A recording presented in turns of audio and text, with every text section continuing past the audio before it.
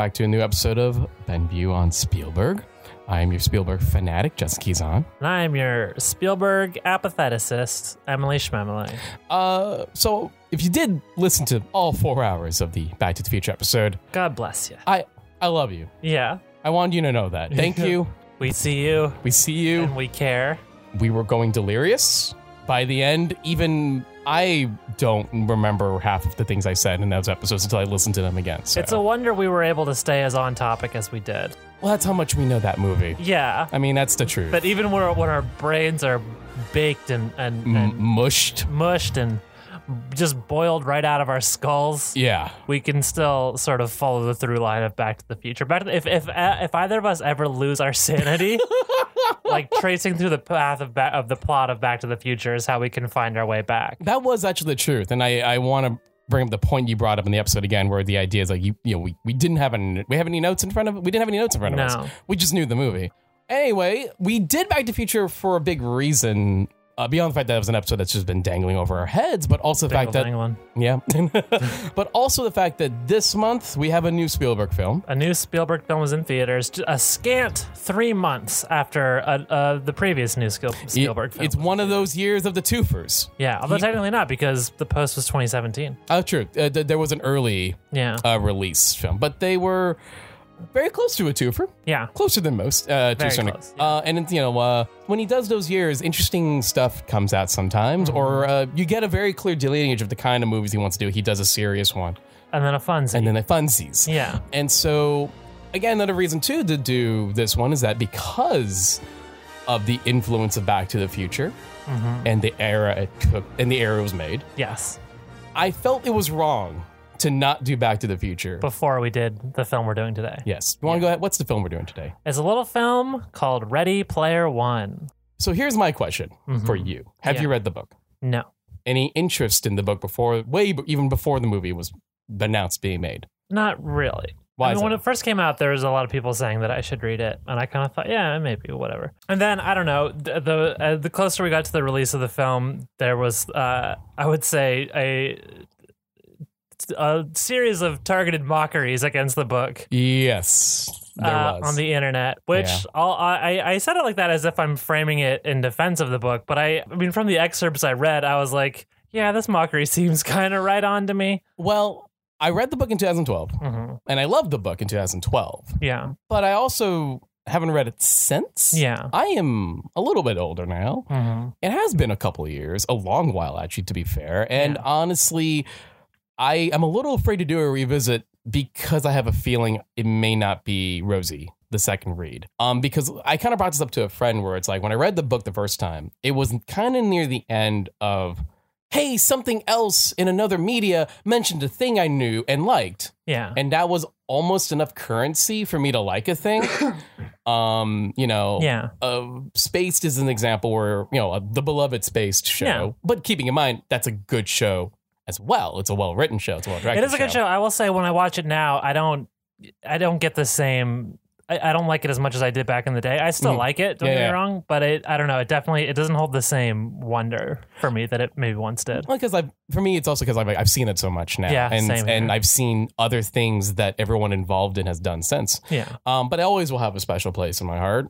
But I would argue that Ready Player One was near the end of that type of era for me, because then 6-7 years later, the rest of the culture that I'm into has now already been accepted. Yeah. It's part of the norm now to a certain degree. It's not weird as much as it used to be. So that isn't enough anymore. Yeah. But I did catch myself kind of wanting to defend the book when people were constantly kind of mocking it. But I also was sitting there going like, I'm just going to stay quiet. Yeah. And because I'm not going to lie, I haven't read it since. And I just saw a Facebook post from a friend who he loved the book too when he read it. Then he did the reread and he hated it now.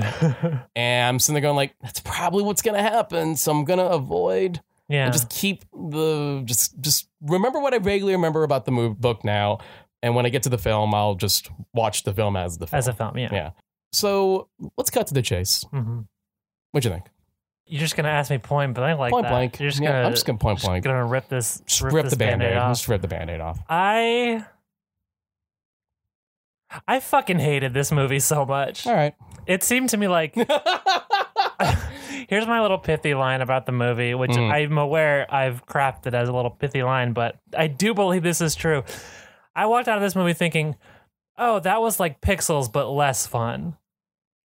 I've not seen Pixels, and I'm not sure if I want to believe you on that. I'm not saying Pixels is good. I'm just saying I walked away from this movie really sort of angry, and it just felt so, I don't know, empty, and just there was nothing there. And I don't know, I really did not care for it. Okay.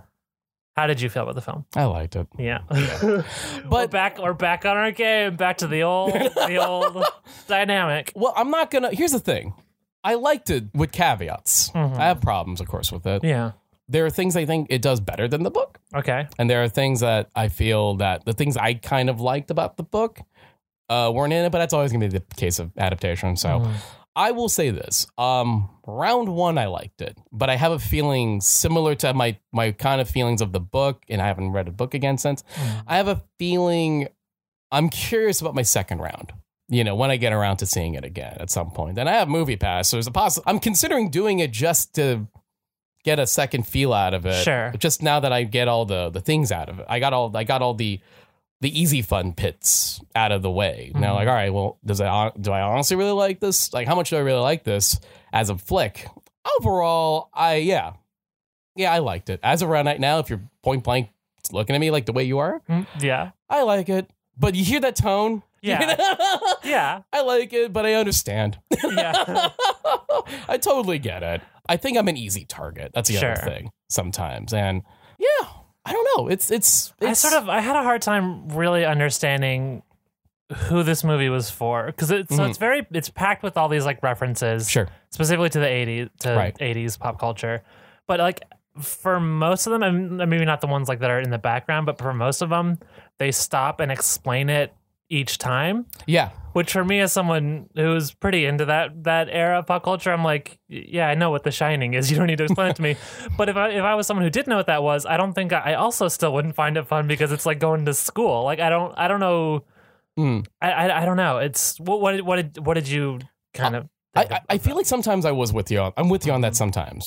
Some of the I feel like there's a part of it where I don't mind it's coming off as geek culture 101 sometimes, because there will be folks who will watch this movie, and I'll get to this later, who just haven't seen all this stuff. Yeah. There are definitely ones where I feel like you have to explain it, because not everyone else will know that. Key one for me. Yeah. It's the big race. Wade is kind of checking out Artemis, and Wade's contacting H, like, hey, do you see that? And H is going, oh yeah, that's Kaneda's bike from Akira. And I'm sitting there going like, that's for the audience who has never seen Akira or know what an Akira is. Yeah. And I kind of rolled my eyes at that, because, all right, I get it. Like, I rolled, but I get it. Yeah. So it's like that weird case of, I get it, fine. But I mean, the thing is, if I didn't know what Akira was, I don't care that they've explained it. Right. So I don't know. It exists in this weird zone where I don't see who it's enjoyable to, these things. I mean, it's weird, because I enjoyed it. Yeah. So I feel like, I guess the weird question is, people around their 30s? I don't know. Maybe. I mean, because you and I would say are fairly in the same place in regards to that, but we obviously came out with different opinions on it. Different opinions, and there is a bit of still an age gap between you and me. That's true. You know, not a huge one, but there is still an age gap between you and me, where I'm not saying I think affects your opinion or my opinion, but I always take that into consideration when we talk about like what doesn't work for you and what does work for me. And I do feel like that sometimes that does play into it. Like, I think of E.T., the E.T. app. Yeah. And it still means a lot to me, and you hate it. I hate it. It's a pile of trash. Burn it. Burn E.T. Put all copies of the film in the same landfill they put the Atari game. That's not fair. That's not fair. It doesn't deserve that. Not even close to deserving that. I mean, it's the internet. You still have digital copies. Like, yeah. There's ways. But no, so with this one, where do you even want to start with? Like, what other things are kind of like, you want like anything that really stuck out with you? Negative, probably. Okay, so I feel like one of the first things that bothered me in the movie that really started me and Ready Player One off on a bad foot, it starts off with my least favorite trope in all of movies, which is where the movie starts with the main character narrating, telling you, this is my name, these are my motivations, this is who I am. I just think that's really, really lazy, and this movie does that. And it also... It's a lot of info dumping in the first half, for sure. Yeah. And it also... There's like one line at the beginning that I think sets the tone for what I saw as this boring, like easy critique of our times when Wade says like, he has some like throwaway line of like, I was born just after the corn syrup riots. And that, to me, that line is just so like, it's so like angry old dude, like kids, America these days with the corn syrup and everything. You just realize I'm going to refer to an older episode we did, which is LA 2017. Yeah. And we're talking about the cow, the issues with the cows. Yeah. What happened to the cows? Now apparently there's a corn syrup riot. Corn syrup riot. I'll tell you, you know what? I'll say there is a little bit of a mistake, in my opinion, in terms of narration. Yeah, narration is fine for me. I'm not into it. I'm not in love with it. Character narration in film is always risky because of what you just said. But there's one where I feel like it threw me out. It totally took me out. And I'm like, that's weird. Way? In a bad way, yeah. Okay. It took me out in a bad way because I'm going, that's weird. Why did you do that? Why'd you keep that in the edit? And it was this bit where Wade's explaining his family. And he does it twice. Yeah. Like he's explaining his living situation with his family. And he does it twice. And I don't know why. Like he's like, oh, I live with my aunt in the stacks. Yeah, and I live with my aunt in the stacks. Like he did that after. I don't remember that. Oh yeah, there's this bit where he's explaining where his parents are as he's suiting up to go to the Oasis, and we find that he lives with his aunt in stacks. This might have been the same moment when he mentioned the corn syrup riots. Possibly, yeah. There. Yeah. Then a little bit later, when he comes home and he has the very cartoony, not that impressive, abusive boyfriend of his aunt. Yes, and played by Chris Finch from the British Office, if I'm not mistaken. Shut up. Who was also the dad in The Witch. I did 2 years ago. So didn't know that. Yeah. Huh. The mom, this aunt looks familiar. I can't place my finger. She also looked familiar to me, but I didn't have that Office memory locked a minute ago, so I'm not sure. I think I've probably seen her in a couple of like kind of Irish comedies and stuff like that. Anyway, regardless of that, I should have looked that up before. Anyway. Oh well. So anyway, he got that kind of like not that great, not that interesting, abusive scene. And a little bit later, while we're seeing him going to bed, he re-explains again his living situation with his aunt. And I'm like, why did you do that? We already explained that. And we literally are seeing you live with your aunt. Yeah, it's weird. Should we talk about the relationship with his family in the film, by the way? Because I also think that's a really weak point. It's a weak point. It's as weak as it is in the book. Okay. So, hey, I guess that's accurate. Yeah, that fits, I guess. It's not. Here's the thing is that like I'll say in the movie, from what I can tell, because I again haven't read the book in a while. So if the listener has, you can go ahead and yell at me on Twitter for this. But at Justin Keys on. There's a bit in the movie where he's trying to, kind of try to talk to his aunt about why are you still with this guy, and it's trying to come off as him caring in some fashion. But it's like that. I think in my memory, he doesn't even do that in the book. So it's like the movie tries to do it. Well, it's that one. It's like one moment where it's not totally believable. Like I don't really get any sense that he cares about his family at all. No, exactly. And then later in the film, they're used as this like key motivation for him when they get killed by what's his name, Nicholas Willoughby or whatever. Yeah, Sorrento. Yeah, sure. Ben Mendelsohn's Sorrento. Oh right? yes, Ben Mendelsohn. But yeah, no, I kind of feel like I'm going to be with you on that. It's they tried one line to make his relationship with his aunt more than just I live with her. Yeah, and it doesn't work. I also let's talk about Wade for a second. Yeah, sure. Do you like this boy? I think Wade is an okay Cypher. I feel like I just get such nothing from him. Well, here's the thing. I don't hate him, but I also don't love him. Yeah. He's kind of Ty Sheridan, I feel, has been in an interesting situation since Mud. Yeah. Have you seen Mud? I have. Did you like him in Mud? I did. See, yeah, me too. So I feel like he was good in an indie film, and then when Hollywood decides to try to use him, I don't know if they know how to use him yet. Yeah. And like they figured putting him in this role is fine, and so Ty's fine. But I don't even blame him necessarily. I think it's just the way the character is written. There's there's nothing there. Like I feel like we don't know anything about him. Yeah. All we know is that he knows. We don't even necessarily get a sense that he likes all these 80s movies. It's just that he's sort of obsessed with them because he's a Gunter, which is actually kind of on point with the book. Is Gunter supposed to sound silly and stupid? Yeah. Okay. I think that's kind of mission accomplished, I guess. I know. I think that's kind of intentionally fun, stupid. Okay. I had a real hard time telling what was supposed to be funny and what was them taking themselves seriously. That's in this fair. Movie. I think with Wade is that Wade's kind of, even in the book, Wade is sort of, obviously Wade is some sort of 21st century like Charlie Bucket. Sure. Let me explain. Okay. Because first off, Charlie and the Chocolate Factory is one of my favorite books of all time. The parallels there are very, I would say, obvious. But let me explain why I don't think it quite works. Okay, good. Okay, because I'm pointing out he's supposed to be that. Yeah. I'm not saying that he nails it. And the reason why it doesn't quite work the same way is that Wade's relationship with, the only relationship that seems like of any form of kind of character back and forth is with H. But H does all the heavy lifting in terms of characterization, in terms of personality, in terms of charisma. Yes. Correct. Wade is there. Yes. And it's this weird case of he could be better. I'm not annoyed with him, so I guess it's fine. Yeah. I mean, I am annoyed with him, and we'll get into that, I guess.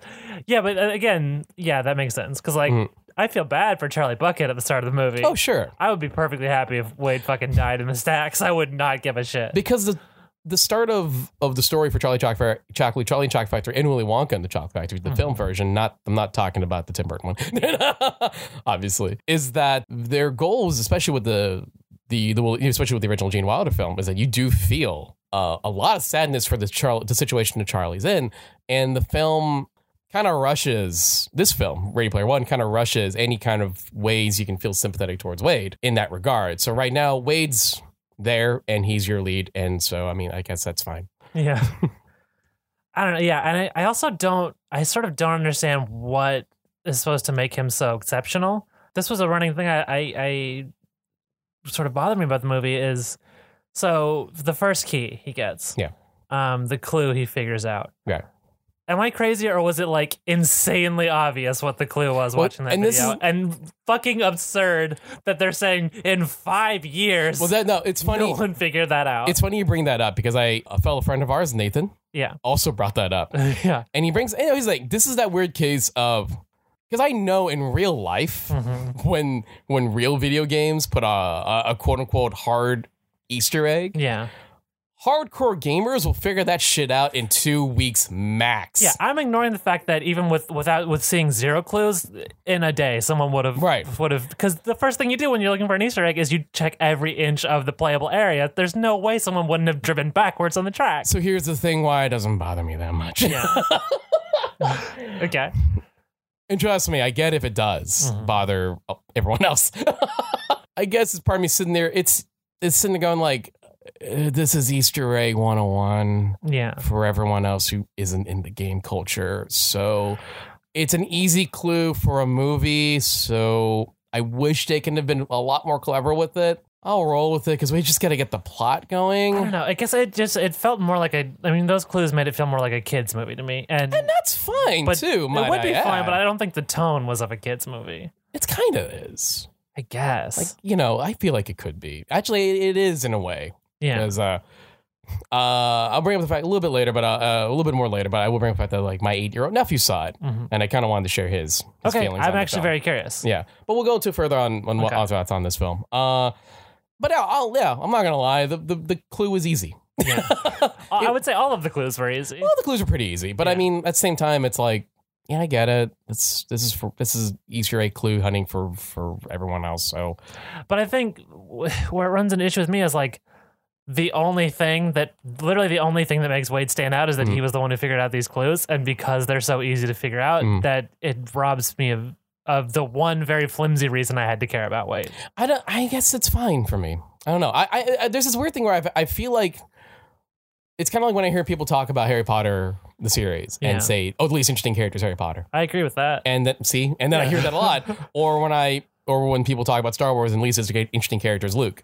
I was literally just before we were recording saying that. So if I had to cut a character out of The Last Jedi, it would be and Luke. least interesting character in Lord of the Rings is Frodo, and least interesting character is I feel like at the end of the day, it's like, okay, what's the problem with these? And why do we always find these characters? Or why does a lot of people feel like these characters are the least interesting characters? And the answer, I guess, in the long run, I'm not saying this makes Ready Player One a great movie or as good as those stories, but Wade just fits in that trope of, in a weird way, it's supposed to be you. Okay. Like, you're the reader. Yeah, sure. You're kind of allowed to put yourself in that story. It's the same reason why Harry Potter is that way, why Luke's that way. Even though I'll argue there's a little more spark of life in Luke in A New Hope. Yeah. Why Frodo's that way, why Bilbo is somewhat that way, depending on how you read it. It's just kind of there because the cooler characters are surrounding these folks. Yeah, like Luke is a kid, but then Han's cool. Sure. You know, Harry is, this kid with a horrible backstory about his family, but then who doesn't want to be as smart as Hermione, even if she's a pain, True. Or who doesn't feel like they're relating to Ron when Ron is just sad. I like that you said who people want to be Hermione, but people think they are, sadly, wrong. But am I not wrong about that? You're 100% correct about that. So I kind of feel like the central character in these stories, you're kind of stuck with kind of writing them simple. I get that, but I feel like there has to be this base likability to them that Luke does have. Sure. That Frodo does have. That Harry Potter does have. That I don't get from Wade at all. And that's kind of the problem with Wade. Yeah. He's like, and that's why, again, it's a weird case of, I think Ty Sheridan can be a good actor, and I've seen him be a good actor. But the way he's written both in the book and the way he's written in the film is fine-ish. Yeah. Like, he's there, and I'm not pissed off at him. He's certainly there. Yeah, I'm not pissed off at him. That's the thing. For me, I don't know, what was the moment that made you kind of get pissed off at the character? Just that he was demanding so much of my time on screen. So it's not even anything really he does in the story. It's that you've already been tired of the character. I mean, I don't know. I really hate the way they portray his relationship with Artemis, I will say. Okay. That to me seemed just really... I don't know. It's a trope that I'm really, really sick of. No, that's fair. This. Let's talk about Artemis. Yeah, let's talk about Artemis. Because you're not wrong on the tropiness of the relationship. It is a trope. Yeah, it's a trope that I feel like a lot of folks are definitely tired of. And I'm not. I will say this: Artemis is better in the movie than she was in the book. And if you really didn't like her character in this movie, then you're gonna really not. You should definitely not read the book. But because here's the thing, Artemis disappears in the book at one point. Oh, gross. Yeah. Why?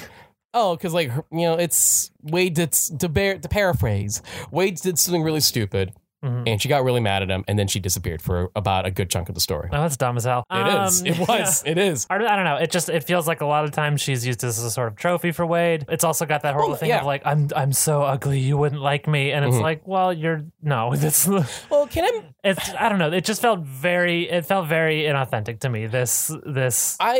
And it also felt like we're supposed to like Wade because he's such a good person. Yeah. To see past her birthmark, which is like, fuck off, dude. Well, these are all movie tropey stuff, right? Like the girl who's obviously very pretty besides a birthmark. But I mean, like, can we be a little honest about that? Yeah. Like, people who are gorgeous who have had birthmarks like that don't feel that way. Don't feel like they're obviously pretty. So true, but I feel like the movie puts us in a position where we're supposed to be like, oh, isn't Wade a good person for seeing past that? When that's basic decency. I mean, sure, but at the same time, it's. I mean, like, when I don't know, I feel like whenever I keep hearing that as a constant, but she's so obviously pretty with a birthmark, where kids like, yeah, but people don't think of themselves that attractive regardless. Yeah. Even if they are traditionally pretty besides a very obvious birthmark, they're going to find problems with them no matter what. Yeah, no, I agree. I'm just like, I don't know, the trope I don't like, and I don't like the way it try to use that to give currency to Wade. And that's fair. I mean, like, and again, it goes back to the kind of, I'm whatever about Wade. Yeah. And I want to point out, I don't know how you feel about this, but I legitimately enjoyed Olivia Cooke in the film. She played Sam/Artemis. Yeah. Yeah, she's good. I liked her. I really liked her a lot. I've not seen her in anything else. So I honestly didn't really get a good sense of performance out of anyone in the film. I don't know. Maybe it's just because I hated the material so much. Yeah, I mean, that's fine. I don't know. I guess so. I really liked her performance here. I think she came through, especially with the motion capture stuff. Yeah. Like, she added a lot of good personality beats to a character that honestly wasn't kind of thinly written in the book. And so, and honestly, still constantly written in the movie. You know, she's definitely, I think there's a whole other movie about the idea of falling in love with an internet persona. Because there's this bit in the movie where... Isn't this the movie Her, kind of, which I've never seen? Not really. Okay, I haven't seen the film, so... Should, I guess. I don't know. I love that movie. So it's one of my favorite movies. I think that was actually, in fact, my favorite movie that year. Okay, then it's the film Catfish. I guess I should watch Catfish. Spoiler alarm for Catfish? Sorry. I don't know. Do you guys even remember Catfish? Is it still a TV show? It might still be a TV show on MTV. I forgot that's right. There's a TV show. Anyway. Remember when Neve used a water bottle to hold an elevator open for women's rights? No. That was a great time on the internet. God. Neve from Catfish took a picture of himself standing in front of an elevator, and for some reason I guess it was important to him to have the door open because there's a water bottle propping the door open, and he just made this very grandiose post about supporting women's rights, and then everyone just made fun of him for how cheesy it was. I'm kind of cool with that. And made fun of like, why are you? What's with the water bottle, dude? It's pretty cheesy, wasn't it? Yeah. No, I feel like there was a movie about the idea of somebody who creates their own personal perfected internet version of themselves. Yeah. And for the idea of someone to fall in love with the idea of who they present themselves online. Yeah. I've had more than one friends I can call. One friends I know who, you know, I've known them through the internet persona, then met them in real life, and then got a better chance of knowing who they are in real life. And I know how they, to say it, put it simply, like, curate what they put out there. And in a good way, but they will allow their real self to show up. But that's why they also are very careful about people going too into who they are and who they think they are. I think that's a whole other movie that I knew I was not going to get in this movie. Yeah, of course. And we get a tiny bits of it. Here's my thing. If I'm going to be, I say I like the movie, and I do, but I'm gonna hang out in the negative zone for a tiny bit for you, just Join for me. you. Join me. The water's warm. This is a movie. When people were really ragging on the film, it was hard for me to before the movie came out. It was hard for me to defend it. Yeah. The only defense I can give was, well, wait till the movie's out. Yeah. Then watch it. And if it's bad, hey, I'll join right in. Yeah. If it's as bad as you all think and it here is. you are joining in. I am momentarily because I overall found enjoyment in the film. But let me point something out. Yeah. I think there is something to the concept of Ready Player One that can be explored in a cool, relevant way to look at internet culture in 2018. Yes. But the writers are both over 50, and our director, of the man whose name his podcast is after. Yes. As much as, you know, I mean, like, and I'm going to get to stuff I think he did amazing in the film personally. He's over 70. Yes. And they're all white male. And so these are all perspectives that I knew. We're not going to get anything other than a surface read on a lot of the things in the book. Yeah. So I accepted that as, well, that's just how it's going to be. Yeah. Because I think if someone of color and a lot younger who understands the internet culture, who took that, could have taken that book, kept the spirit of what people liked about the book, but then had a chance to really explore new, like, what the internet culture is now. Yeah. I think that would have been an amazing film. And maybe someone else will do something like that and not be based off of Ready Player One. Yeah. But I feel like that would have been an amazing movie. But I knew what I was getting myself into when the book. When old man Steve came along. When he picked a book written by middle-aged Ernie Klein. Yeah. I knew what I was getting myself into. About how kids born 10 years from now will only like the movies that they liked when they were kids. Right. That is such an old man fantasy. Well, and here's the thing that I kind of wish they did in the movie. And they kind of touched on it. No, they actually touched on it in the book. And I wish they played with it more. There's this idea that Holiday, the man who created the Oasis, or co-created the Oasis, is a guy who, you know, so obsessed with his geek interests that he kind of wished the world was into it as well. Yeah. When he died and created the game, everyone else decided to look up the stuff he's into to find clues. And Odion, the character that Simon Pegg plays, in the end of one chapter, as he's playing, Holiday's whole story, when he brings that up, it's like, in a weird way, I guess he got what he wanted. The whole world now knows and is interested in the things he was into. Yeah. By force, because they're greedy bastards. And then they came off as a sort of a sad note, which I kind of liked. Yeah. And is not touched on in this film at all. Not at all. Not. It seems unironically celebrated in the film, Yeah. which also bothered me. I don't know. Sure. It just felt weird and gross. What about that? That felt weird and gross. It just felt like, I don't know. It just felt like this weird worship of a very specific time and culture that doesn't exist anymore. Just so this uncritical, like, yes, this was the best it ever was, and it's only ever going to be that good. And Yeah. I don't know. Maybe that's why I found fault with the film, was because if the film is positing that the best thing in the world is all these movies that came out in the 80s, then of course a movie that came out in 2018 is not going to be very good, because that's how it sees itself. And I guess that's kind of where I'm in my weird divide. I'm not saying that the 80s are perfect. Definitely not saying that the 80s are perfect. And even our 4-hour epic that was the Back to the Future episode. Yeah. If I could be kind of honest about that episode, as much as I like what we recorded, I am like, I wish we were so negative a lot. And I kind of felt bad about it after a bit. I'm not going to lie. That's me being truthful. I felt bad about us kind of focusing a lot on the negative, and I realized like, we did focus a lot on positive too. Yeah. But the negative was so new to me in discussion that I've never realized, I never had negative conversations about Back to the Future ever. But when we were doing it, I mean, we weren't wrong for bringing up those points that are dated and that shouldn't have been done or don't look good now. But I felt bad because I mean, like, this is my favorite movie of all time. Like, why did I just do that? But then that's also me acknowledging there's problems. Yeah. But I'm not yet really ready to kind of let go of my emotional attachment to the films in that time period. So maybe that's kind of where my weird conflict is with Ready Player One. I am emotionally attached to that stuff. It is easy for me to just mention something I like sometimes still, and I can still be excited for it.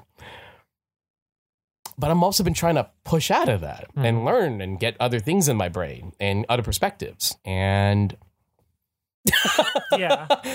it's hard. That's my little internal struggle. That's why I go, I like the movie, but man, there are things that I'm learning I kind of want to move on from in storytelling, in tropes, etc. Let the past die.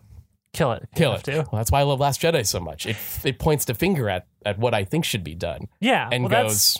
I think that's also especially why Ready Player One really kind of thudded for me was The Last Jedi, I think weirdly is a similar movie in that it's also a lot about nostalgia and how we feel about the past. Sure. But Rey represents that a lot. Yeah. Yeah. But The Last Jedi, I would say, is, even though that's kind of the spoken message of the villain of the film, I think it is very much of the perspective that you do have to move on from the past. And there are good ways to do that, like Rey sort of learns by the end of the film. Right. And there are bad ways to do that, and that's Kylo Ren. Yeah. But it's very much about, well, the past is over, like now is now. How do we move on in a way that is good? Yeah. Whereas Ready Player One is just like, the past is great. End of thought. And I don't know, it's so much less interesting than The Last Jedi's treatment. And I think that's fair. I mean, like, I that's guess why The Last Jedi is great, and you're all a bunch of meanie poopy heads for mean heads for not liking it. And I guess I'm not ready to let go quite yet. I think that's my truth. That's something I've been kind of struggling with, and I feel like I'm not ready yet. But I know there's a part of me that knows where it's stuck. But I can't acknowledge that yet, and I think that's just a personal thing for me. Yeah, you know. Anything you liked at all? Honestly, not really. I'm trying to think. I don't know how much we need to talk about it, because it's one of those things that seems to me is just like, oh, this is obviously bad. They made the Iron Giant into a gun. Well, at least it didn't do the thing that I read that was in the actual like early script. And I guess the reason I'm okay with it is like, well, it's not really the Iron Giant, is it? It's in an Iron Giant mech. Yeah, essentially. so that's kind of my out. But there was a version of the script that I'm relieved it's not in the movie, where the Iron Giant literally says the line, "I am not a gun. This is a gun," and he pulls out a really big gun. That's awful. Oh no! I read that and I'm like, oh, what draft is this? Please tell me it was early. Yeah. And as I'm watching the movie, I was waiting for that line in fear of it showing up. And while I did see one bit where the Iron Giant puts a gun and shoots, like turns his hand into a gun, like because he can't do that, I'm like, then that's it. Okay, I'm cool. But again, I think it gets into that place where again, I'm asking, who is this movie for? Because if you have affection for the Iron Giant, right. like you're someone who would theoretically be happy to see the Iron Giant appear in the film. Yeah. This isn't satisfying because you know it's not the character. But I think it's fine though. I think part of me is like it's just fine, but is it good? You know what? I'll stand by foot. I like it. Okay. I do like it. And I think the reason it's like you're asking who this for. And it's like I think it's just enough to know that I see him there. Yeah. And I know it's not really him. Yeah. His spirit, it's not the Iron Giant that showed up at the end. That's not the Iron Giant reconnected again. Yeah. And it's hanging out with Hogarth now. It's like, no, that's a skin that H is wearing to be the Iron Giant. And you know what? I like it. I'm having fun with it, you know? It's just a cool aesthetic. Yeah. I'm not trying to like I think here. I'm genuinely I want to know. I think it's partially a cool aesthetic. And it's kind of like if I'm playing a video game and I decide I'm playing Obi-Wan Kenobi in a video game or like whatever. Yeah. I just like the idea that it's like I know I'm not moving like Obi-Wan Kenobi would ever like a New Hope Obi-Wan Kenobi. Sure. Like I know I'm not literally being really how Obi-Wan Kenobi is at all, but it's fun. And I guess like the idea is if I was playing a video game where I would be trying to play it as close to Obi-Wan as possible. Maybe that's just the difference between that's how we also play games differently. Yeah. I'm also not a big gamer, to be fair. So so yeah, I guess that's my thing. It's like I also know it's not really Iron Giant, so I'm having fun with it.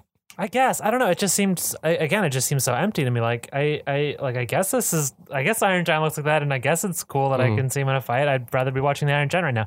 I guess that was really where the film fell apart for me. Was anytime we see the Iron Giant, we see the DeLorean, we see Akira's bike, we see Mechagodzilla. Yeah, there wasn't a single one of those times where I wasn't like, oh, I wish I was watching that movie right now. The movie didn't seem to elevate itself with these crossover things. It seemed to only remind me of other better movies. And I guess that's kind of the weird place you and me are at with this movie, is that I'm still finding enjoyment with, okay, cool, you did the thing. Yeah. And you're like, I don't know why I'm watching this. Yeah.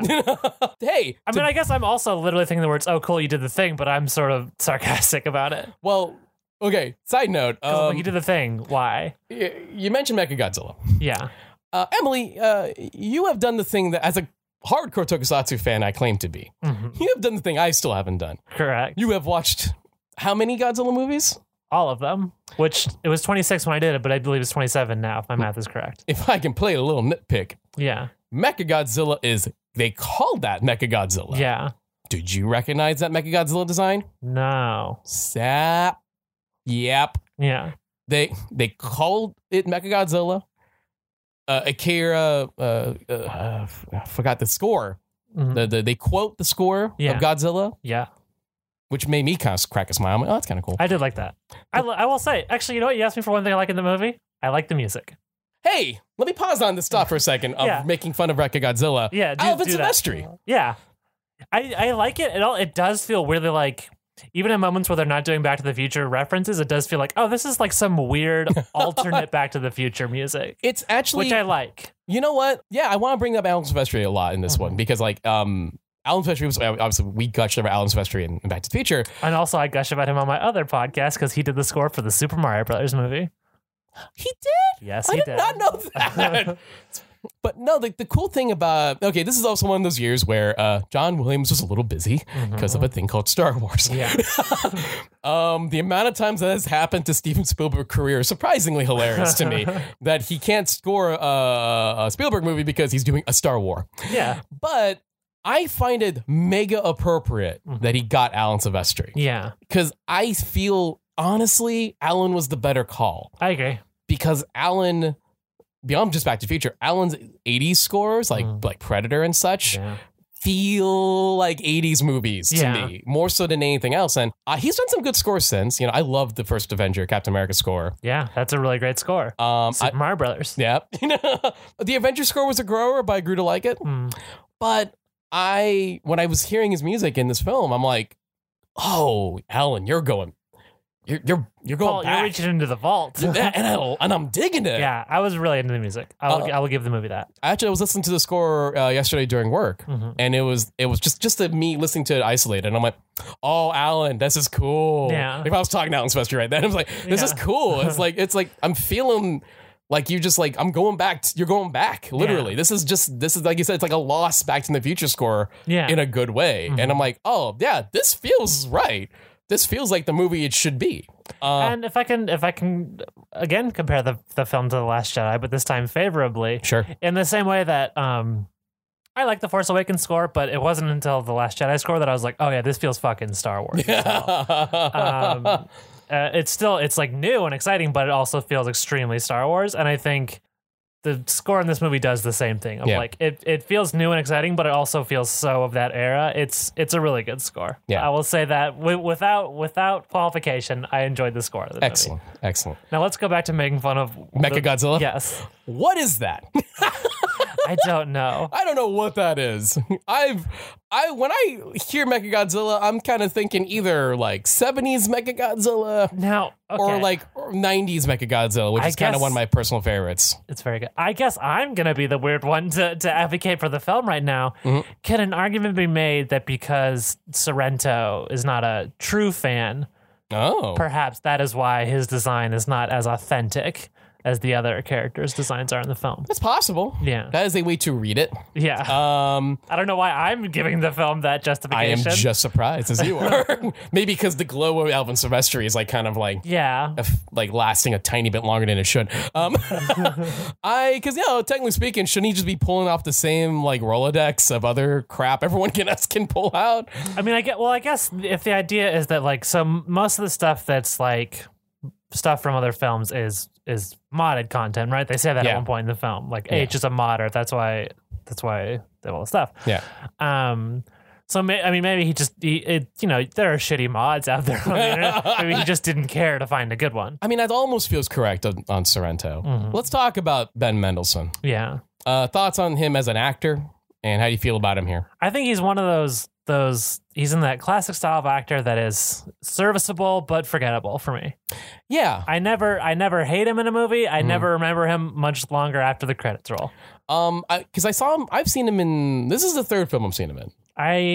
To my memory, I can only think of one other that I've seen him in. Rogue One. Rogue One. Yeah. And then the first time I ever saw him in was a movie called Animal Kingdom. I've seen that film. Yeah, so he was in that one. I don't recall him in it, but again, leading back to my point. He's very good in that one. Okay. But I kind of feel like he's sort of stuck in as Hollywood's new bad guy. Yeah. He's in that like, just make him a bad guy. You know who he reminds me of? Because he's exactly the older version of this actor. Okay. It's someone whose name I can't remember because he's one of those actors that I find very forgettable, but he was the bad guy in Civil War. Daniel Brühl. That guy. Yeah. It seems to me like Ben Mendelsohn is just the 20 years aged up Daniel Brühl. Daniel Brühl. Yeah. I feel bad for Daniel Brühl because I don't think he's been kind of stuck in similar case sometimes too. And Mendelsohn I feel is in the same, and I think he's okay with it. I'm noticing. Yeah. I think he's fine playing an a-hole. You're going to see him next to Sharing of Nottingham and the 18,000th version of Robin Hood coming up later this year. Fun. So. Yay. I've only ever seen one film version of Robin Hood. That's surprising. Really? Yeah. Which one? For some goddamn reason, it's the Ridley Scott version is the only one I've seen. That's unfortunate. Yeah, it really is. That's a bad movie. I haven't seen that. It's really bad. I don't want to. You've made the correct choice. I'm going to take your word on my suspicion that it's terrible. Yeah. Let's talk a little bit about the rest of the High Five crew, which sadly which also is a bit of a knock on the movie because they never once explained where that name came from. I bet you that's a cutscene on the floor. Probably. H. Yeah. How do you feel about H? H is a sort of a likable character. Yeah. I'll give H that. There's a moment. Let's get into this. Yeah. There's a moment in the book that went around for being very explicitly transphobic. In the book, there's, I would say, a hint of that scene in the movie. It's not as explicit and terrible as it is in the book. But there's a moment where H is talking to what's his name, Wade. Yeah, and they say, you don't even know if she's a girl. She could really be a dude, which is it's a shitty transphobic trope, whatever. Right. But then the movie does the weird thing of like trying to pretend that was like a big twist because H's avatar in the game is very typically male gendered, and then when we see H in real life, she is seemingly someone who is a woman. I don't know. People who hate like Tumblr are going to make fun of me for saying this, but I don't know how H identifies. That's why I've been avoiding using pronouns for this character. Yeah. But I don't know. It just seems... It seems like they think they're being clever, but they're not really saying anything. And in fact, they're playing on a kind of shitty trope. It's a kind of a thing where I remember reading that in the book and keeping in mind, like, this was, again, like 6-7 years ago. So I have a different perspective on a lot of this stuff now. Mm-hmm. It comes off... I think that the intent from Ernie Klein was supposed to come off as like, even if you're, no matter what gender you are, whatever your avatar is on whatever gaming platform you pick, you can, it's your call. It's just kind of clunkily done, in the book, and it's okay in the movie. Mm-hmm. And I think that's, again, going back to the whole, it's written by a bunch of white guys over 40 and 50. Who, him and Zach Penn, Ernie Klein and Zach Penn, who don't have the new perspective to do this more interestingly. Mm-hmm. And I feel like, it's kind of the thing when I look at, like, one of the things I loved about A Wrinkle in Time that just came out. Mm-hmm. Would you listen on me and Andrew's episode of Nothing New? Andrew's been talking about that movie a lot in personal life, and I'm pretty stoked to see it. I still haven't. Okay, I won't spoil anything, but the important thing about that movie to me is that it's very clearly written by people of color and directed and written by genders that don't normally do movies like this. Yeah, and the fact that that is the case, and it doesn't feel like a air quote an agenda movie. Yeah. It feels like they're still telling an entertaining, unique fantasy sci-fi story, but imbuing with a lot of new perspectives that these stories tend to never have. Shows the importance of having someone of color tell a story that wasn't meant originally for someone who's not white, but to still be the heart of the story. And that's why I kind of feel like with Ready Player One, same deal should have applied. It would have been interesting if you got anyone else, any kind of different perspective, to write a woman, person of color, someone, and that's the thing that is in fact something I can't get over, is the fact that it's a movie written that could have been more if written by someone with a different perspective, and it's not. It's just the same white straight male POV. I'll say that. I'll agree to that. Daito. So I want to go about Daito for a bit. Okay. I like him enough. He's fine. Nerdy time. Nerdy time. There we go. Daito's actor. I've realized as I'm watching, going, why do I know this actor? He looks weirdly familiar. And I realized that he's in an episode of one of my beloved Tokusatsu shows, Kamen Rider Double. Nice. In which he plays a breakdancer. Oh, in that's this fun. episode. In that episode, they fought a cockroach monster that was super gross. And I recognized him in that. And he, of course, is the one that turns into a Gundam. Sure. That's a big deal to a certain degree because this will be the first time. In Ready Player One. In Ready Player One. Yeah, sorry. I thought we were still in the world of Kamen Rider. Not Kamen Rider. But in Ready Player One, he turns into a Gundam. And that's kind of a big deal because this will be the first time Gundam is ever even used in a big Hollywood movie in that regard. But in the book, it was originally supposed to be Ultraman.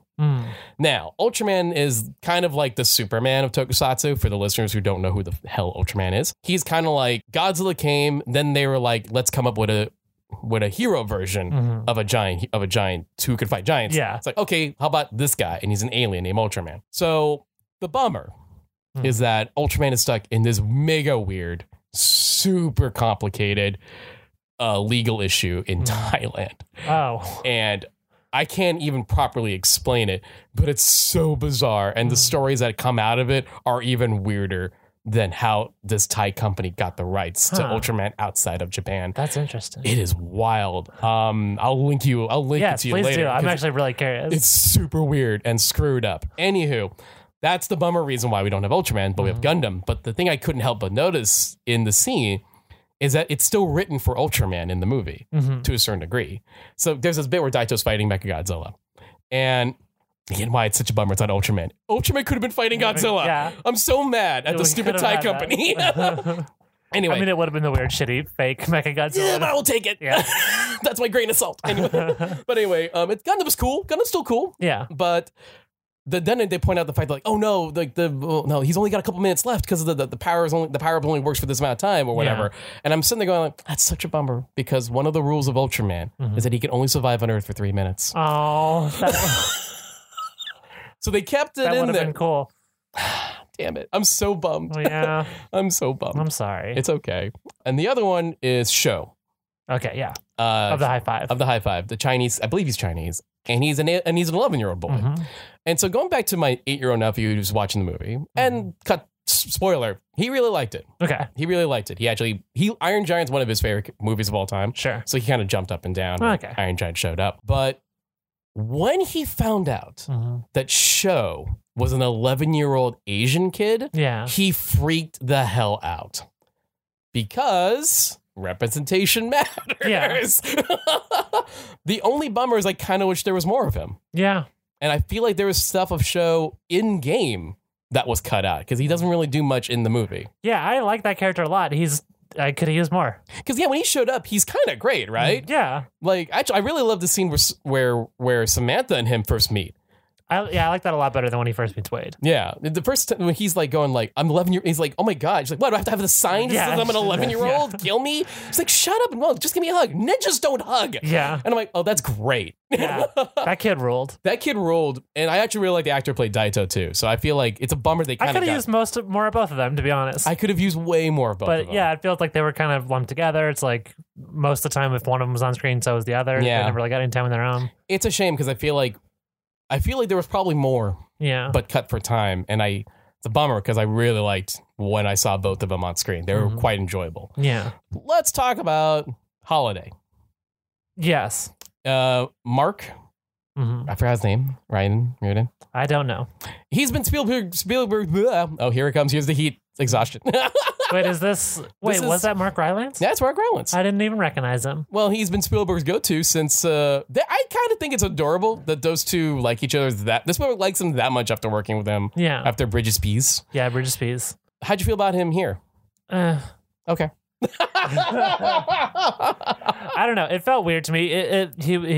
The character seemed very, Steve Jobsy in a lot of ways, but then also like Steve Jobs times stereotypical video game nerd.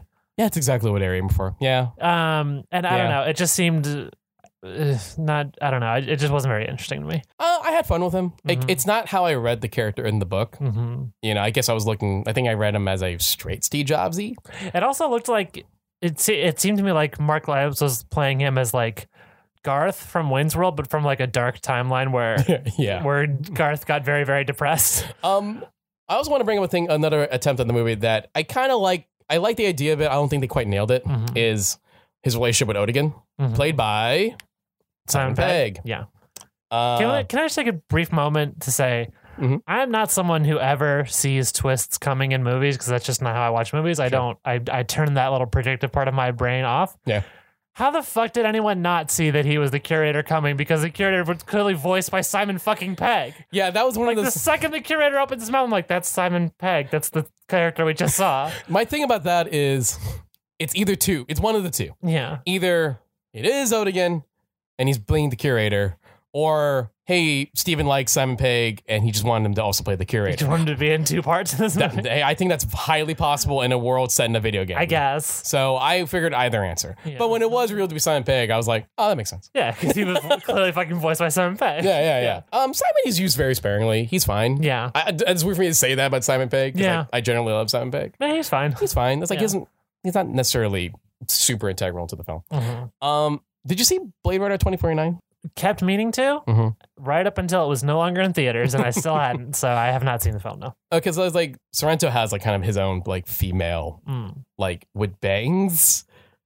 I don't understand what you're saying. Here's the thing: both movies have like a female lieutenant. Oh, you're talking about Sorrento's like yeah. Like in Ready Player One, Sorrento has like his like kind of female lieutenant, tough with bangs in the future, and then there's a lot of stuff it seems to me like they could have cut from this film. And no offense to that character, but her and also we can get to this in a minute. But T.J. Miller's character. Oh yeah. I cannot recall one thing they did of significance in the film. Well, I'll say the only thing I think is find super funny, and if you're gonna say you want to cut her out, I'm cool with that. I'm not. And T.J. Miller. Okay. You want two for? You want to take both? That's take them both out and give their time to 86 both. to the high five. Because like it might actually, yeah, for sure. Yeah. Because I just found it very funny because like Blade Runner 2049 had their own kind of female lieutenant. I feel like that's a weird trope.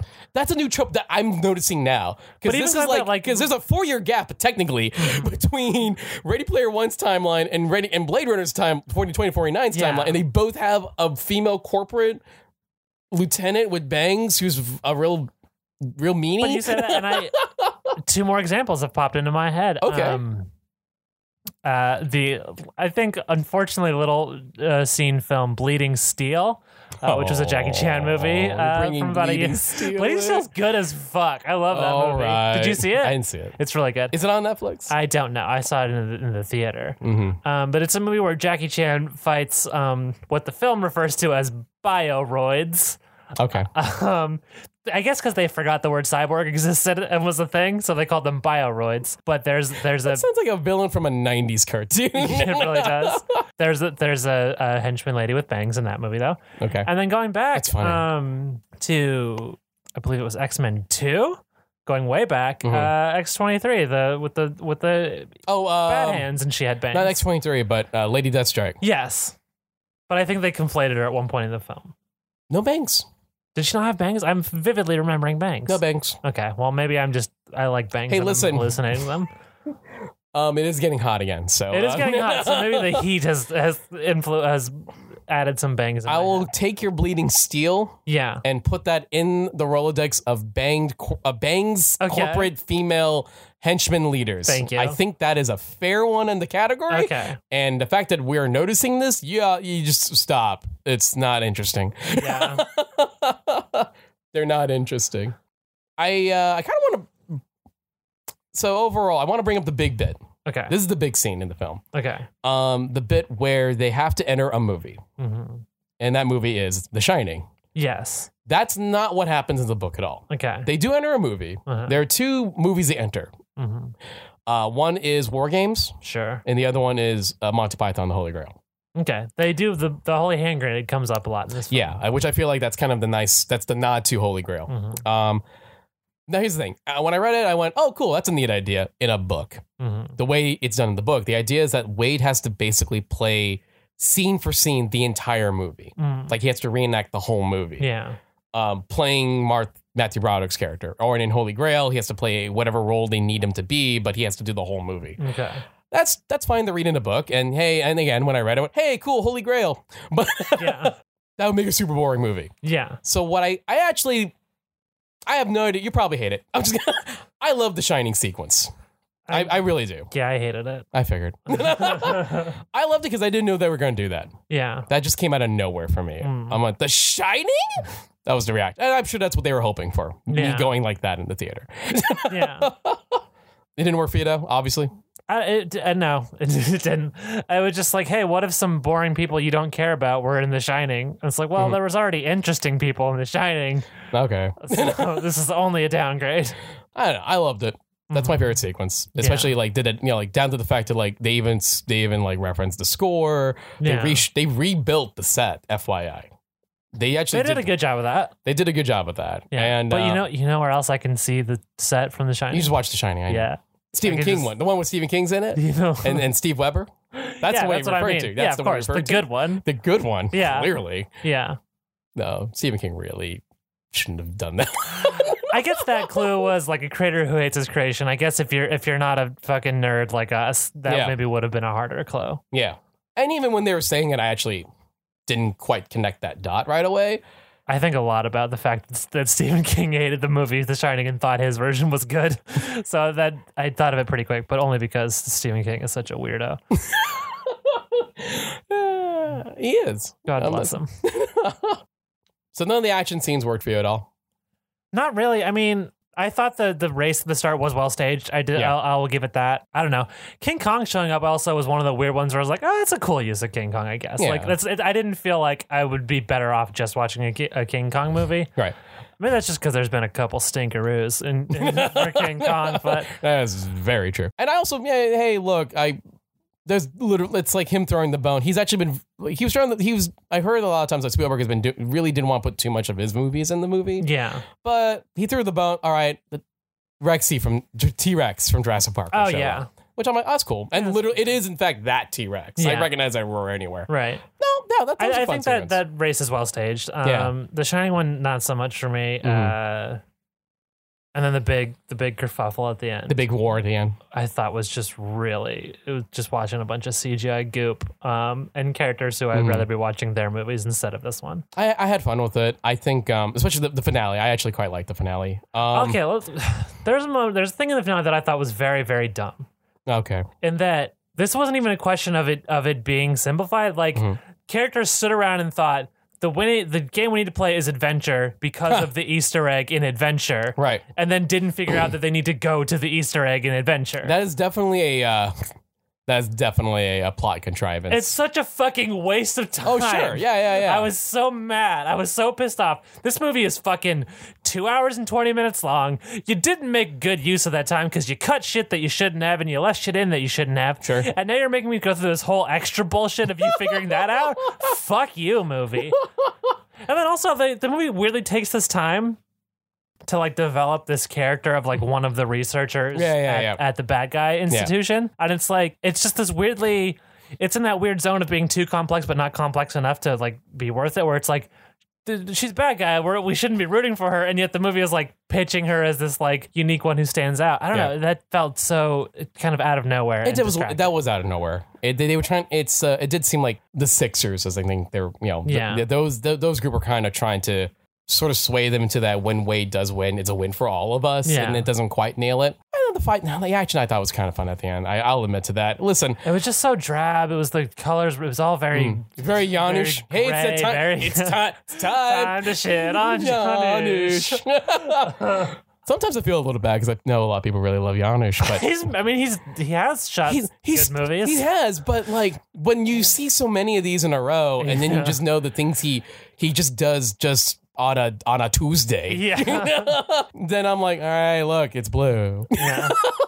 Listen, it's kind of muted blue. Cool. I feel I have to say that Spielberg is the kind of guy who knows how to use a well-placed F-bomb. So for me, it's fucking Chucky kind of ruled. I guess. I love it. I didn't hate it. I didn't hate that moment. I think that was definitely a good audience moment when I was watching it. When the IOI guy's like, it's fucking Chucky, and the whole crowd started. Oh my god, that's pretty awesome. Yeah. Let's talk a little bit. Wait, I knew you want to throw away T.J. Miller really quick, and I'm totally fine with that. But real quick, I think he's better here than he is in the book. Okay. Because I just found him really boring in the book. That's really not saying much about his character in the book. Well, no, here's the thing, right? If that's not working... Here's the thing. In the book, I literally forgot he existed. That's how boring he was in the book. I mean, give me a week, I'm going to forget he existed in the movie. He does so little. I laughed a little bit here and there. And I guess it's a weird thing where, like, he's maybe in there...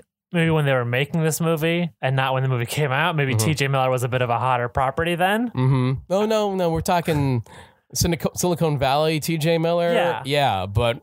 No. Now we all know he's kind of a horrible scumbag. Put him on the list. We know. I don't know. Like, I feel like he's only there. Like, he's only there to be T.J. Miller. Exactly. That's not wrong. I don't think anyone's really in a place right now where they're looking to enjoy some T.J. Miller content. I feel like that's not wrong. Yeah, you're on point. No, it's like when you're right. No, when he was cast in 2015 or 2016. Yeah, that's exactly where he's at. It's like, hey, it's. Y'all like Silicon Valley? Yeah. T.J. Miller, right? We'll put him in here for a character that doesn't really do much. And well, we live in the future. And now, I'm sitting here going like, is it too late to cut him out of Deadpool 2? It's not too late. How many seasons is he in? I don't think it is. Right? Is it just the joke? Listen, I don't want to add to the 80th brilliant person who made this joke, but get Christopher Plummer. It's fine. Yeah. Yeah, that's clever enough for Deadpool. I feel that's fine for Deadpool. Yeah. That's gonna be the new film, like music snobs used to say that good enough for jazz was like the phrase for when something was kind of shitty but passable. That'll be the 2018 film lovers version. Is good enough for Deadpool. Mark it. Yeah. Keep that in mind. Use that later. Is there anything else we want to say about Ready Player One? Well, think another why don't reason you why- wrap it up? Why don't Okay, you well, I wrap think it up? And I'll another- wrap my thoughts after that. Just going back to another reason why I sort of hated watching these characters. Wade and Samantha's first time they meet in H's like chop shop. Yeah. There's this back and forth where it's just them exchanging deeper and deeper cut references. Oh, yeah. And it's like, oh, that's the kind of douchebag I was 10 years ago. No. And I hate that person. Just because I was that person once doesn't mean that person's cool. Yeah. And it just, I don't know. It just, if I was in a room with them, I would be like looking for every excuse to get out. I mean, I guess keeping in mind, they're young. Yeah. And so we all went through that phase. True. We all But, went through that phase of like, oh, yeah, you're thinking into this? Well, do you know this? but again, I don't think the movie is pitching that as a bad thing. And then that's where it's bad. Yeah. No. I don't then- think that's inaccurate, but also that's now encouraging that kind of behavior. Yeah, because then also like that sort of thing comes back later in the film where it's supposed to be like cool. I'm thinking of the scene when it's Sorrento is tempting him with his big offer, and he's got his goons on the phone, and he's like, "Oh, which high school, Faber or Ridgemont?" And you're supposed to like be impressed with this cool trick Wade has done to suss Yeah. out whether or not, and it's like. Yeah, and in my head, that's one of those things where I was thinking, "Oh, I was pretty sure it was Shermer High, but I guess I was wrong." And then I realized it was a trick. I was like, "Oh, I guess I wasn't wrong." Okay, like there's nothing satisfying. I guess I would like to talk to somebody about this movie who's not one of us. Yeah, but I'm so curious as to what they would think. That's because, what I mean. It's like I kind of want to know. Well, here's the Yeah. thing. Like my 8-year-old nephew loved it, but he's also not saying that he's dumb. I'm saying he's also the innocent enough age to just sort of enjoy movies. Yeah, and you that's know? I mean, 8-year-olds watching movies is such a funny thing because it's like, you know me, I love the Star Wars prequels now. Yeah. I also loved the Phantom Menace when I was 8 when it came out. Yeah. Looking at it now, I couldn't imagine what about that is appealing to an 8-year-old, but obviously it was. Right. And we'll see Yeah. how he'll feel about it in due time. Mm-hmm. You know, he gets into phases. My 8-year-old nephew. Yeah. But I'm intrigued. Yeah, it's a thing where it's like when I was 8, I've latched on to a lot of movies that I feel like grabbed on that did stuff that I liked, and I'll sort of still like them now, even if I don't think they're good. Yeah. There's a movie I saw as an 8-year-old child that I know is not good, but I own it on DVD called RoboJocks. I might have even brought it up in this show. I don't once. think you have. Well- Because I would have remembered the title RoboJocks. Okay, RoboJocks.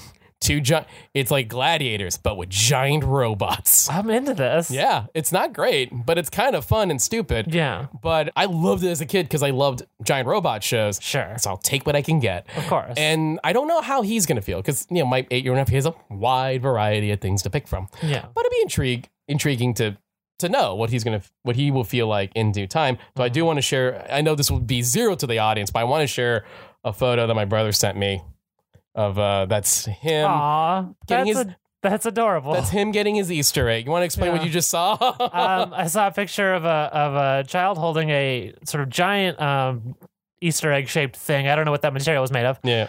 Inside looked like a Pez figure. That's correct. It looked like a Chippendale Rescue Ranger to me. There was a bit of it's through a filter here, the egg shaped thing, and he's wearing VR goggles. So it was like, my brother sent it to me going like, oh, here's your nephew cosplaying as Wade. That's really fucking adorable. As much as I hate the film, that is adorable. Any other thoughts you want to wrap up? I'll just jump with mine. I thought it was just this very weird, empty experience of just chaining references with nothing beneath any of them. Whereas, Which I guess I think a lot of people would watch the trailer and expect that. Yeah, I feel like that's kind of a read. If you watch the trailer and you're one of the many people on Twitter who are super snarky about it, then just don't worry about it. Yeah. You were correct. You were correct for, on your for you, yeah. For you. Yeah. I saw the trailer and I was looking forward to it, and I got a movie that I overall really liked. I'll acknowledge its flaws, and I did. But there's enough in there for me to enjoy it. I kind of they're underdeveloped, but I like the high five when I do see them. And the sequences I think they're well staged. I think with Spielberg doing this stuff, it's not as good as Tintin, obviously. Tintin's much better. Yeah, obviously. But I can sense he's having fun here. Yeah. And I kind of like it when Steven's having fun. When Steven's not having fun, he does Lost World. Yeah. And I hate Lost World. I think I like Lost World better than this. We're not going to go there. Wait, can I just do one? Can I just do one little poopy on the movie before we go? I did not do one more positive to counteract. Okay, I really fucking hate the look of the movie, and that like this world where you're part of the promise of Oasis is your avatar can look like whatever you want it to, and both Samantha and Wade choose these fucking Gaia Online default avatar ass looking things that are just so uninteresting. You know what? I actually grew to like their designs. I hated them so much. No, I like them. Okay, I enjoyed them. Yeah. I think there's people who are probably gonna be on your side more than mine. Yeah. So fair. That was Ready Player One. You want to do? Do you have energy to do a little? What's any other racks you've seen? Any other films you saw? I've just been insanely busy with my jobs. Mm-hmm. I've been working some back to the back 60+ hour weeks. Oh boy. So I just haven't seen. They're called movies. Movies, yes. I don't think I've seen one of those In a while. I'm gonna open up my movie log right now. I've seen like 2 movies this month, which compared like normally on tip like this time last year I would see like close to 30 movies in a month. Mm-hmm. I watched Sky Captain of the World Tomorrow. The first 40 minutes of that are good. There's a lot more of it that's not. I will. Oh, okay, so you did see the whole thing already. Yeah. Can I point out? Yes, you're super on point. Yeah. I adore those first 40 minutes, and then it goes into a poopy. Yeah, it really does. Well, I watched a movie called Gleaming the Cube. It's very good. Is that with Christian Slater? Yeah, it is. Is that about him being a rollerblader? It's about him being a skateboarder. A skateboarder. So, is Jack Black in this one? No. No, I'm thinking of something else. Gleaming the Cube. Go ahead. It's a very interesting movie. So Christian Slater, his adopted brother, is from Vietnam, and he gets sort of mixed up with these Vietnamese gangs in Orange County. I did not know this is even close to being the plot of the movie. Keep going. Christian Slater's a skateboarder. He's got an adopted Vietnamese brother who gets mixed up with these Vietnamese gangs who are smuggling weapons into and out of Vietnam for some reason. And then the brother is killed, and Christian Slater has to avenge him. As a skateboarder? Yes, he has to use his skateboard skills to avenge his brother. 1990? It's like 87. Okay, so it's close. It's getting to the edge of the 90s. Yeah. Okay. And I will say this, even though 87 is a couple years before I was born, but as someone who grew up in Orange County, this movie looks the most like the version of Orange County that I know of anything in my life. Because like, you know, I mean, you like grew up here too, yeah, right? Yeah. This is not like Newport. This is not like the Orange County you see in the OC, right? Or even in the Jack Black movie, the OC, or it was called Orange County. Yeah. Parts of Anaheim, like Buena Park, Garden Grove, like where we're from. Mm-hmm. That's where this movie shot, and it looks so much like it. And it's, shut up, really? Yeah, I still didn't know that. Mm-hmm, if you're from this area, watching this movie is a real trip because it looks so much like the Orange County of the 90s because that's where they shot. You totally just got me sold on this because I want to see that. It's so really bad. worth seeing. Yeah, and it's also I don't know, it's cool. Like you'll like they'll be in the middle of this big chase, and the cop will be on the radio like, "I'm on Hart, we're going towards Catella," and it's like, shit, I know exactly where that is. Yeah. I know exactly what that is. If you're from the part of Orange County that we are also from, I highly recommend that movie because it's a real trip. All right. Also, Christian Slater for the first half of the film dresses exactly like George Michael, and it's great. Oh no, I'm sold. Oh, also, Tony Hawk is in the movie.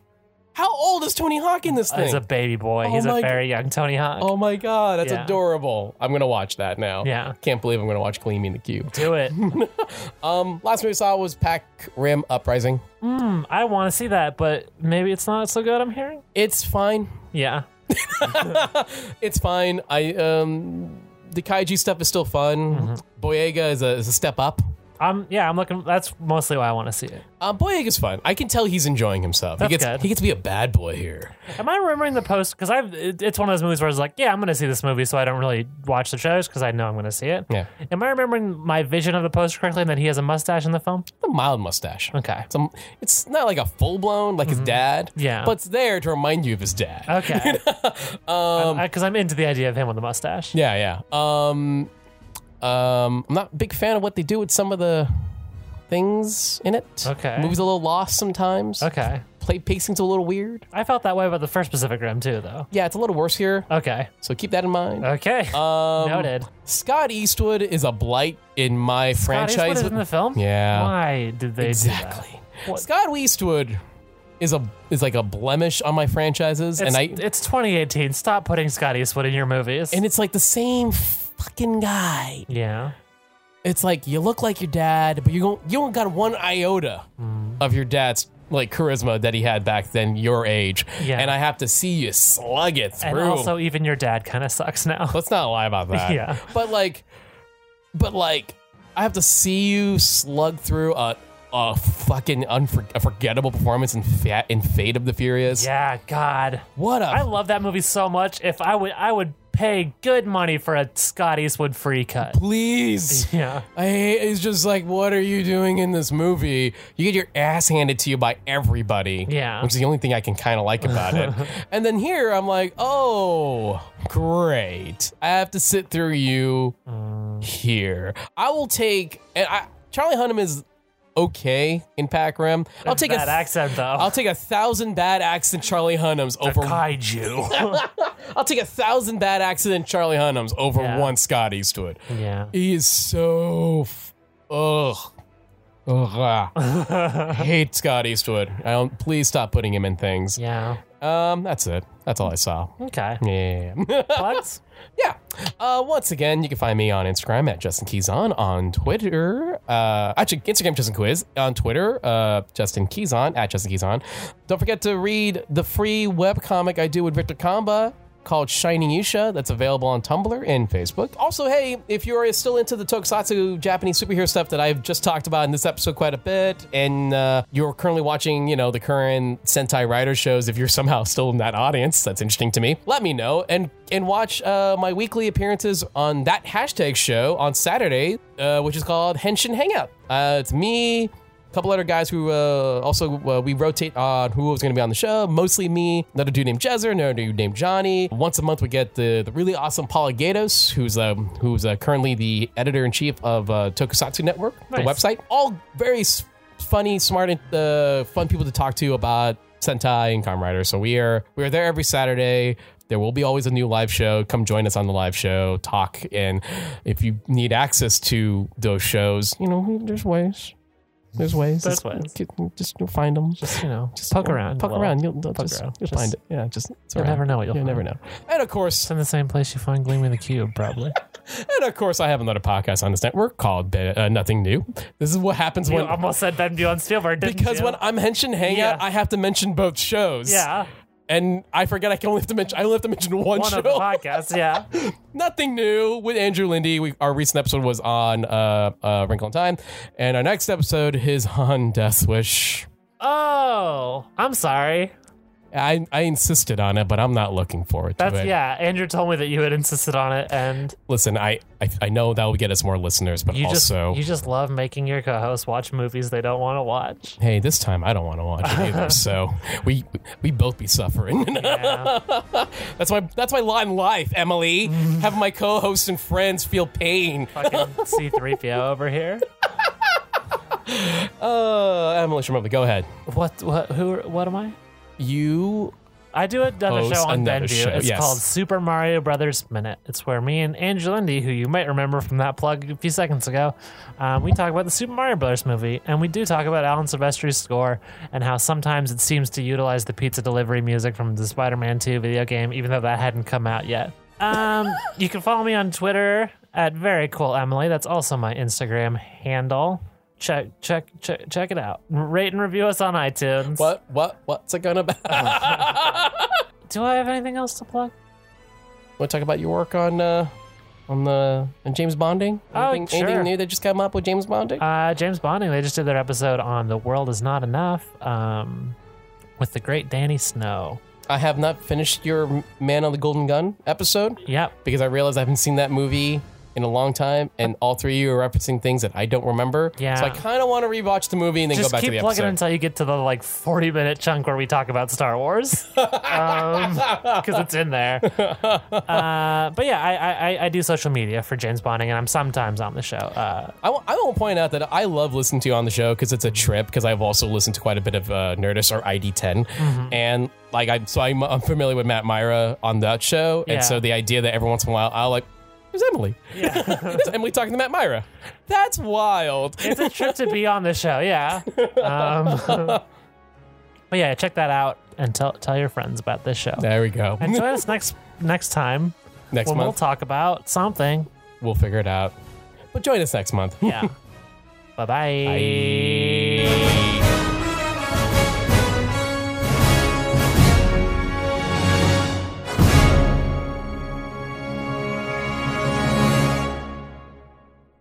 I'm Aaron. I'm Brendan. I'm Brian. And I'm Rob. And we're the hosts of Faux Boys, the podcast about Doughboys, the podcast about chain restaurants. So, Aaron, what is Doughboys? Doughboys is this podcast hosted by Nick Weiger and Mike Mitchell, who are two hilarious comedians, where they talk about chain restaurants every single week. So wait, what's Faux Boys then? Faux Boys is a podcast hosted by Aaron, Brendan, Brian, and Rob, four hilarious comedians who talk about Doughboys, the podcast about chain restaurants. Are we going to go to the same chain restaurants that the Doughboys are going to? I sure hope so, but if we don't, we're still going to record an episode. Do they have chain restaurants in Canada? Some of them. So tune in to Faux Boys, the podcast about Doughboys, the podcast about chain restaurants, on BenviewNetwork.com every 2 weeks to listen to Faux Boys, the podcast about chain restaurants. Hey, does Feral Audio know we're doing this? This podcast is a part of the Benview Network.